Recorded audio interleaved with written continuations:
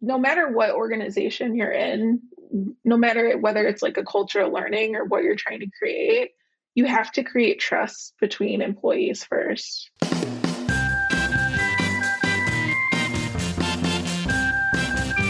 Hello, friends, and welcome to The Block, the Building Learning and Organizational Culture podcast. I'm your host, Heidi Kirby, and on today's episode, I talked to Roberta Dombrowski about how to create or encourage a culture of learning in your organization and what does mindfulness in the workplace look like. I think you'll really enjoy this episode focused on organizational culture. I'm interrupting this program to ask for your help. I'm working on my PhD for my instructional design program, and I'm looking for volunteers to be interviewed about their instructional design roles. If you have 3 years of experience in instructional design, have instructional designer, learning experience designer, or a similar title, and your main responsibility is to design and develop learning experiences, at least 3 design projects per year, then I'm looking to talk to you. If this doesn't apply to you, please feel free to share it with a friend and reach out to me over LinkedIn through the end of 2021 to help me out with my dissertation. Thanks so much in advance. Hey, Roberta, how are you? Hey, Heidi, doing well. How are you? Good. So let's jump right in. Why don't you introduce yourself and just tell me a little bit about your career journey and kind of how you ended up where you are today? Yeah, my name's Roberta. I'm currently working as the VP of User Research at a company called User Interviews. We are essentially a recruitment panel, so companies can use us to connect with potential customers, existing customers, get feedback on designs that they're doing. I actually just joined the team a few months ago, but prior to this, I've been in the field of L&D for like 10 years. Started my career as an instructional designer, so I did learning experience design. I'm kind of an on bird in the industry, to be honest, where I've always done learning that was sold as a product or service. I've actually never worked on like an HR team before. So I've been really fortunate in that, and over the years just pivoted into like product management, user experience, design, and research. So it's been a winding path over the years for sure. Yeah, that's awesome though. That's great. And yeah, that's funny because I've encountered this conversation a couple of times now, and I've only worked under HR in one of my roles, and I've had like 4 different instructional design roles. And yeah, it's that's where you typically think of L&D being housed. So when you meet people like you, it's like, oh, that doesn't have to be the way, or that doesn't have to be a thing, It's interesting. Yeah. I've seen a lot more of like customer education roles over the past few years, which has been really cool. So like on customer success, support, and stuff like that, which I love because there's so much you can learn in a role where you're exposed to like other functions too. So yeah, absolutely. And it's nice that like, I just heard somebody talk about this the other day that like, I knew as an instructional designer, I could find a job in any industry because like the industry itself doesn't matter. It matters, how we apply what we know to that industry. But the amount of random things that you learn through your different projects and things like that is just like, I know more about Medicare than I should ever need to know as a person in my mid-30s. That's so true. Yeah, it's funny because I talk about like a lot about problem solving. Like instructional designers are problem solvers, and usually the type of problems that we're solving are like performance problems for our organization, helping people learn more. But that exposes us to the wide range of the Medicare. It could be customer education. It could be something else. So yeah, I try to be broad with the problems I solve. I love it. So you like to talk about kind of how to create a culture of learning within organizations, and you're also a mindfulness teacher. So I want to touch on those 2 topics today for sure to kind of talk more about the organizational culture side of things. So let's say that, we're talking maybe a startup who hasn't built out an L&D function yet, or Mhm. somebody who has one that they don't really feel is kind of working or is valued. What would be kind of like your top tips Mm. to get kind of like, or encourage a culture of learning at an organization? Yeah, for sure. It's kind of interesting because in my role, I do a lot of research, and over the years, like I worked at edX as the head of research. So with that role, I had a really interesting vantage point where I saw into enterprise companies and also smaller SMBs who were trying to create a culture of learning, right? Yeah. Um, yeah, the biggest barriers, honestly, that I see no matter what organization you're in, no matter whether it's like a culture of learning or what you're trying to create, you have to create trust between employees first. Otherwise, like every single initiative that you create just won't happen. There has to be trust between employees, management, and then from that foundation, you can build everything else that you want to help like the team with and empower the team. One of the biggest barriers that I've seen for just workplace learning is really time, honestly. It's time for the employees, it's time for the managers. Even as I do research and talk to customers now, it's like always something's going on. And so it's hard to carve out time for your professional development and for your employees' development. So one thing that I've actually seen is companies that encourage their employees to block off time on their calendars. So like Tuesday afternoons, you have 3 hours. That's your L&D time. You can use it in any way you want to, which is really cool. Um, Another thing is that I've seen is like tips is really like arming managers with coaching skills.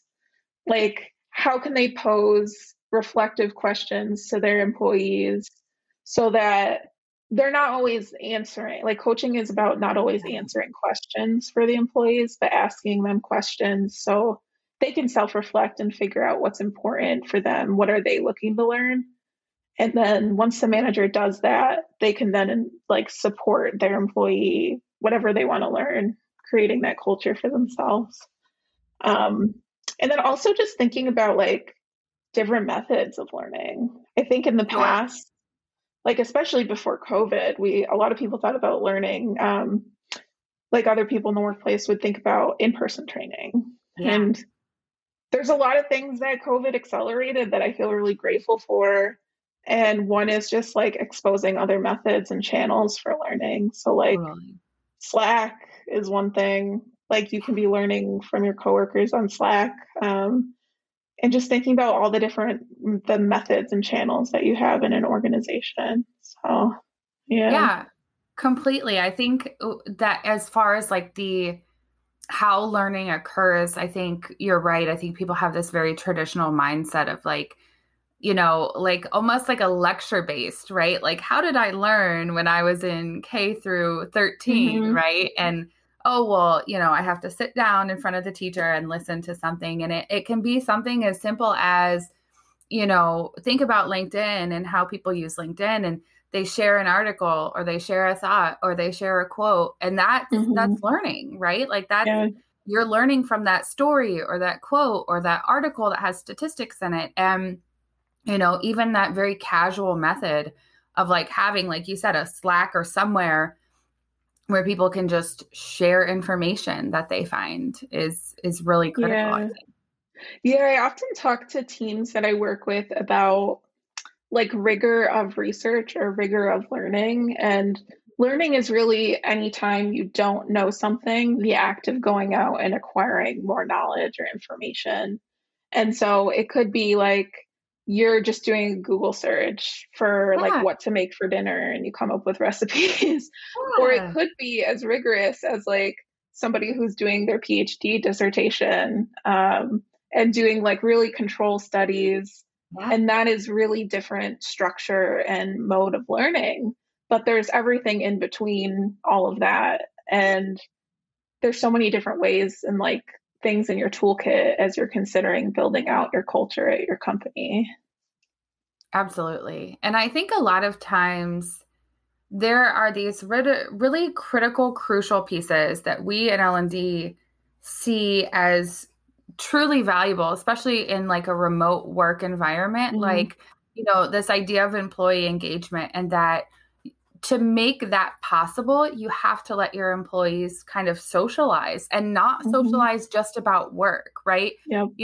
A lot of times those conversations tend towards like, okay, we'll let them socialize, but like, let's throw in some questions about like stuff related to work. And it's like, well, no, like that's the whole point, is for people to get to know each other. And like you said, build that community of trust and be able to, if I don't know you, I don't trust you, right? Like, Mhm. just get to the absolute fundamentals of like what a trustworthy relationship is. If I don't know anything about you, I can't trust you. So, Yeah. a lot of employees treat the like, the virtual social hours or whatever typically it's like the HR team, or if you have an employee engagement person that they're trying to promote these things. And, Mhm. a lot of times companies see those as a waste of time, or they see those workplace learning efforts as a waste of time because it's not, productive hours on the floor, if you will. And so Yeah. how can you kind of, how do you start to change leadership's mindset about those, and prove how those things are valuable rather than a waste of time?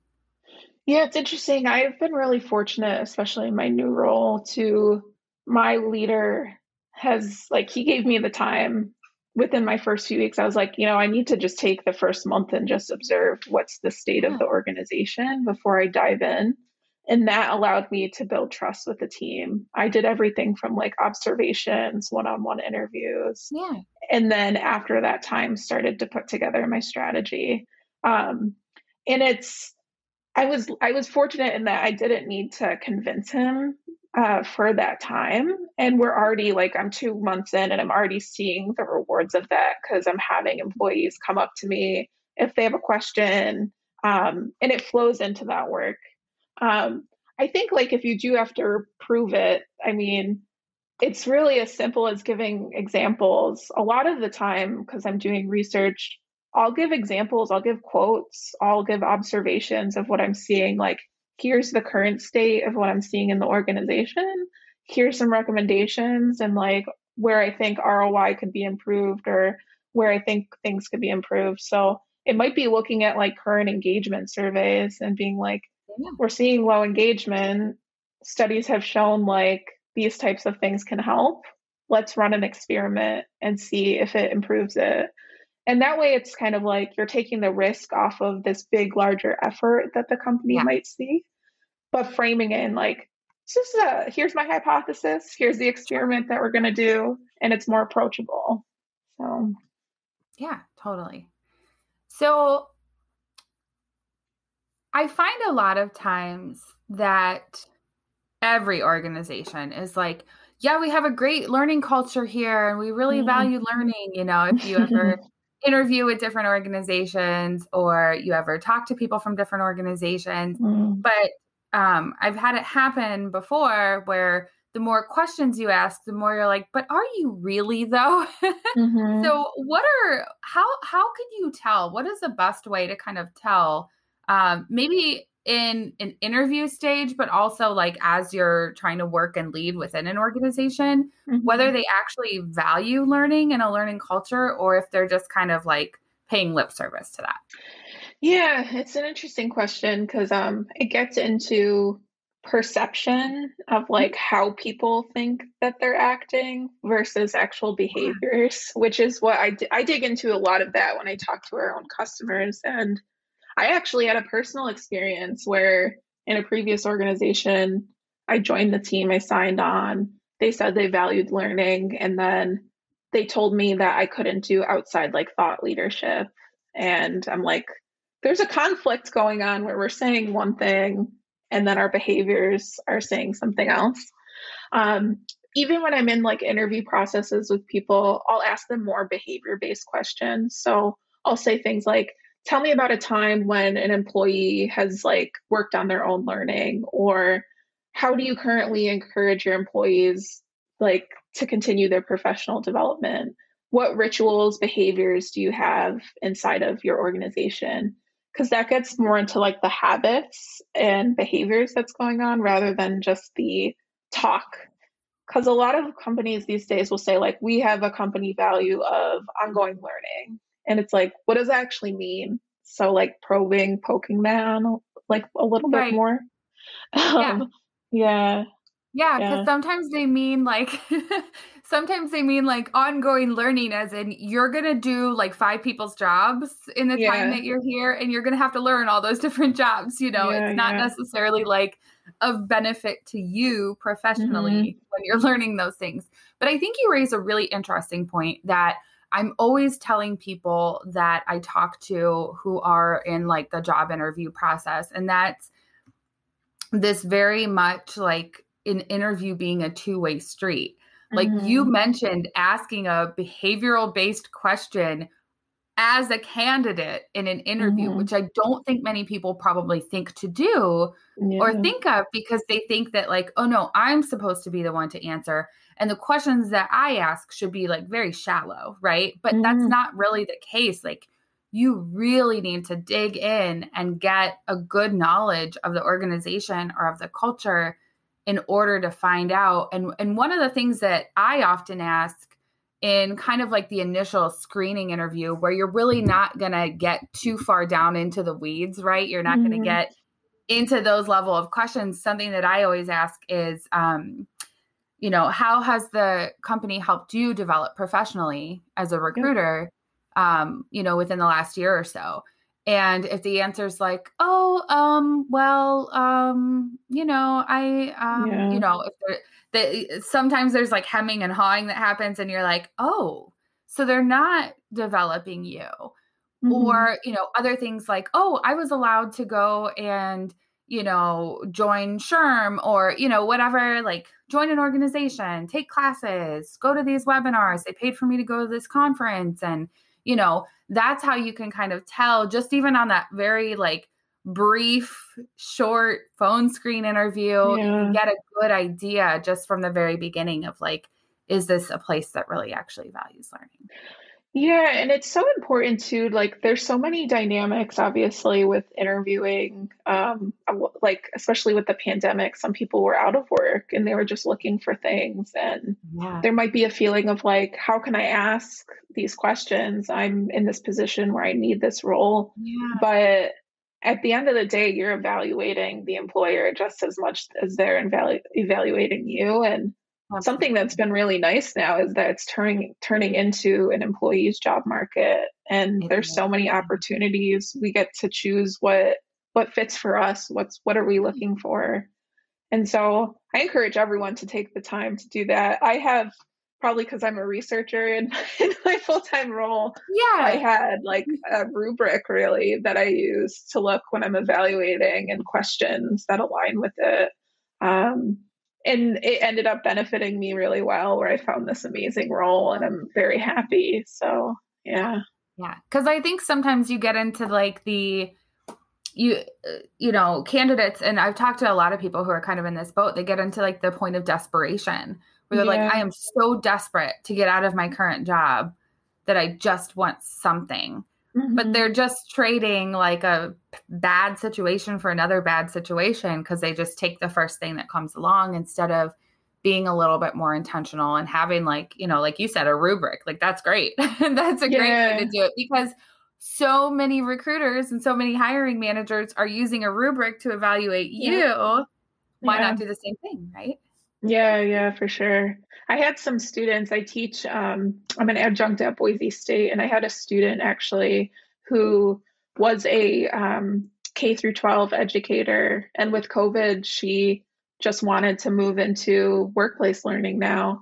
And so I did a lot of coaching on take the time, figure out, you can have like an intermediate job for the time being, but really Yeah. take the time to figure out whether the organization meets your needs or not.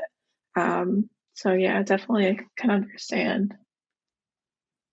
Okay, so I want to switch gears and talk about Yeah, mindfulness now of course. because mindfulness is something that I think has gotten number one, great exposure since COVID, right? I think it's been really great. And I've been talking to a ton of different people in my life about mindfulness and specifically about meditation and, just different ways that we can incorporate mindfulness. But my first question is, what does mindfulness look like in the workplace? Yeah, I think so I'm going to take a step back first and say mindfulness in general. So my definition of mindfulness is just being aware and noticing. So being present, noticing, and you can't do that 24% like 24/7. You can't do it all the time, but just feeling, whether it's like being present in your body, sensations, thoughts, and just noticing, not judging, trying to change anything. And so what that means in the workplace is the same thing. It's just noticing, being present.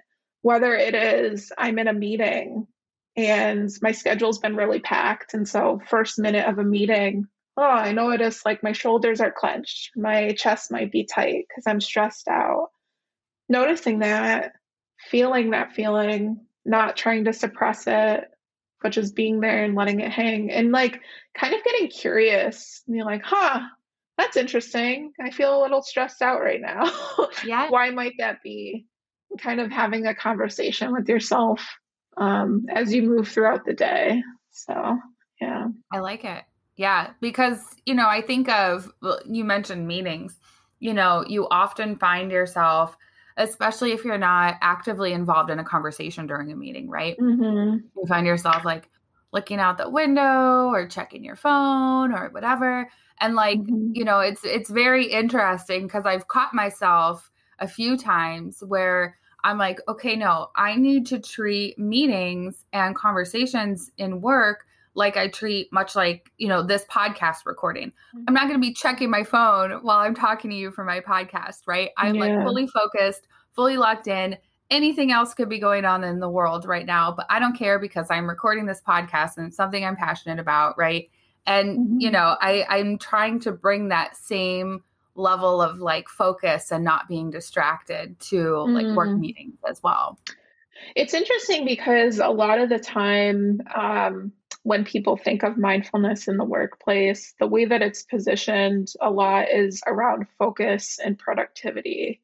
And I try not to lead with that when I do like mindfulness sessions. It is definitely, that's an outcome that you can get to, but that's not what I try to lead with or like a focus. If it comes, yes. But it is the remaining present and noticing, like, even as we're talking right now, what is Heidi's tone like? What's her presence? If I'm in a coaching session too with people, the way I bring in mindfulness is just how is this person like? What's their energy like? Are they in a state to have this conversation or receive feedback as we're talking and being present?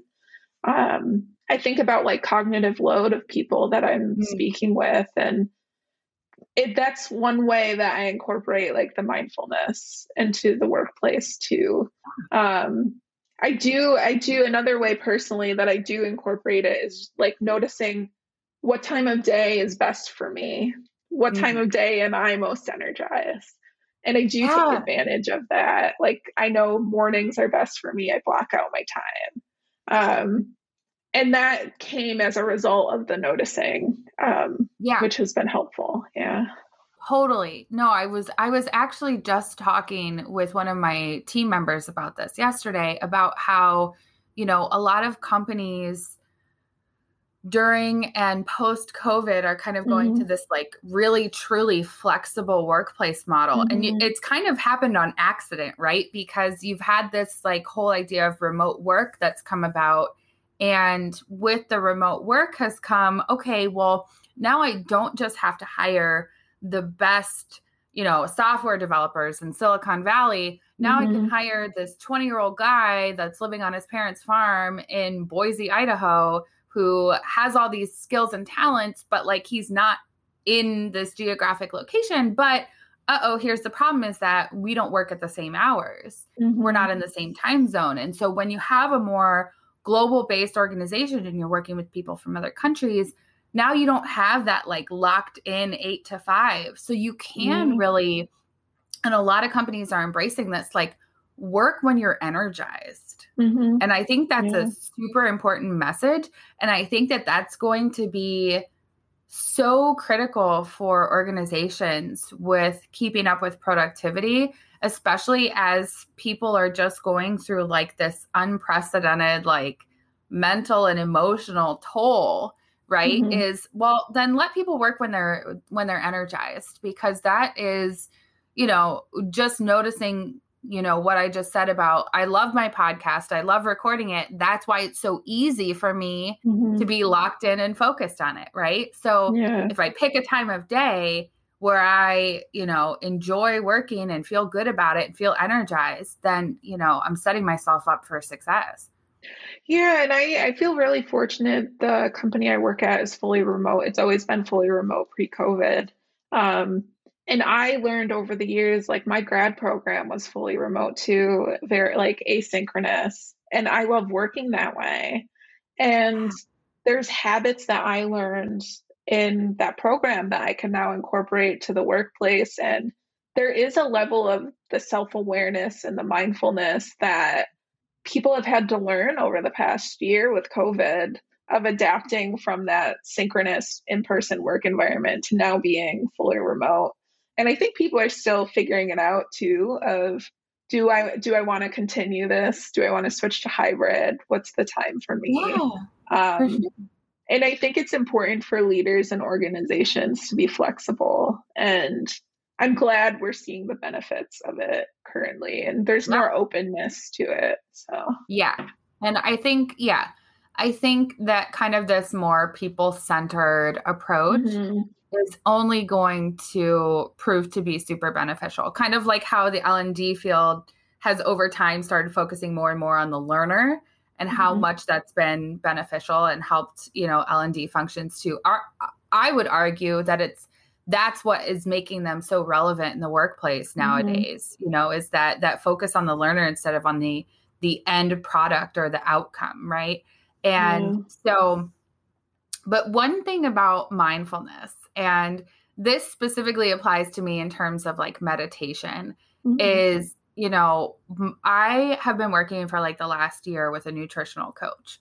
I've been trying to avoid the pitfalls of COVID and being stuck in my house and like, eating all the junk food and watching TV. So I've been working with this really great nutritional coach, and, she challenged me to meditate, and I, have been a self-proclaimed terrible at meditation person. And I've had to be corrected by like a few people who are like, no one's terrible at meditation. You're just approaching it wrong. Like you have this idea in your head that meditation is going into a room and having perfect silence and sitting there and closing your eyes and having a perfect, environment to do this in. And that's not really what it's all about. Like it can happen anywhere, just like mindfulness. So what would you say are kind of some of the common misconceptions about mindfulness that might make people think like this doesn't belong in the workplace?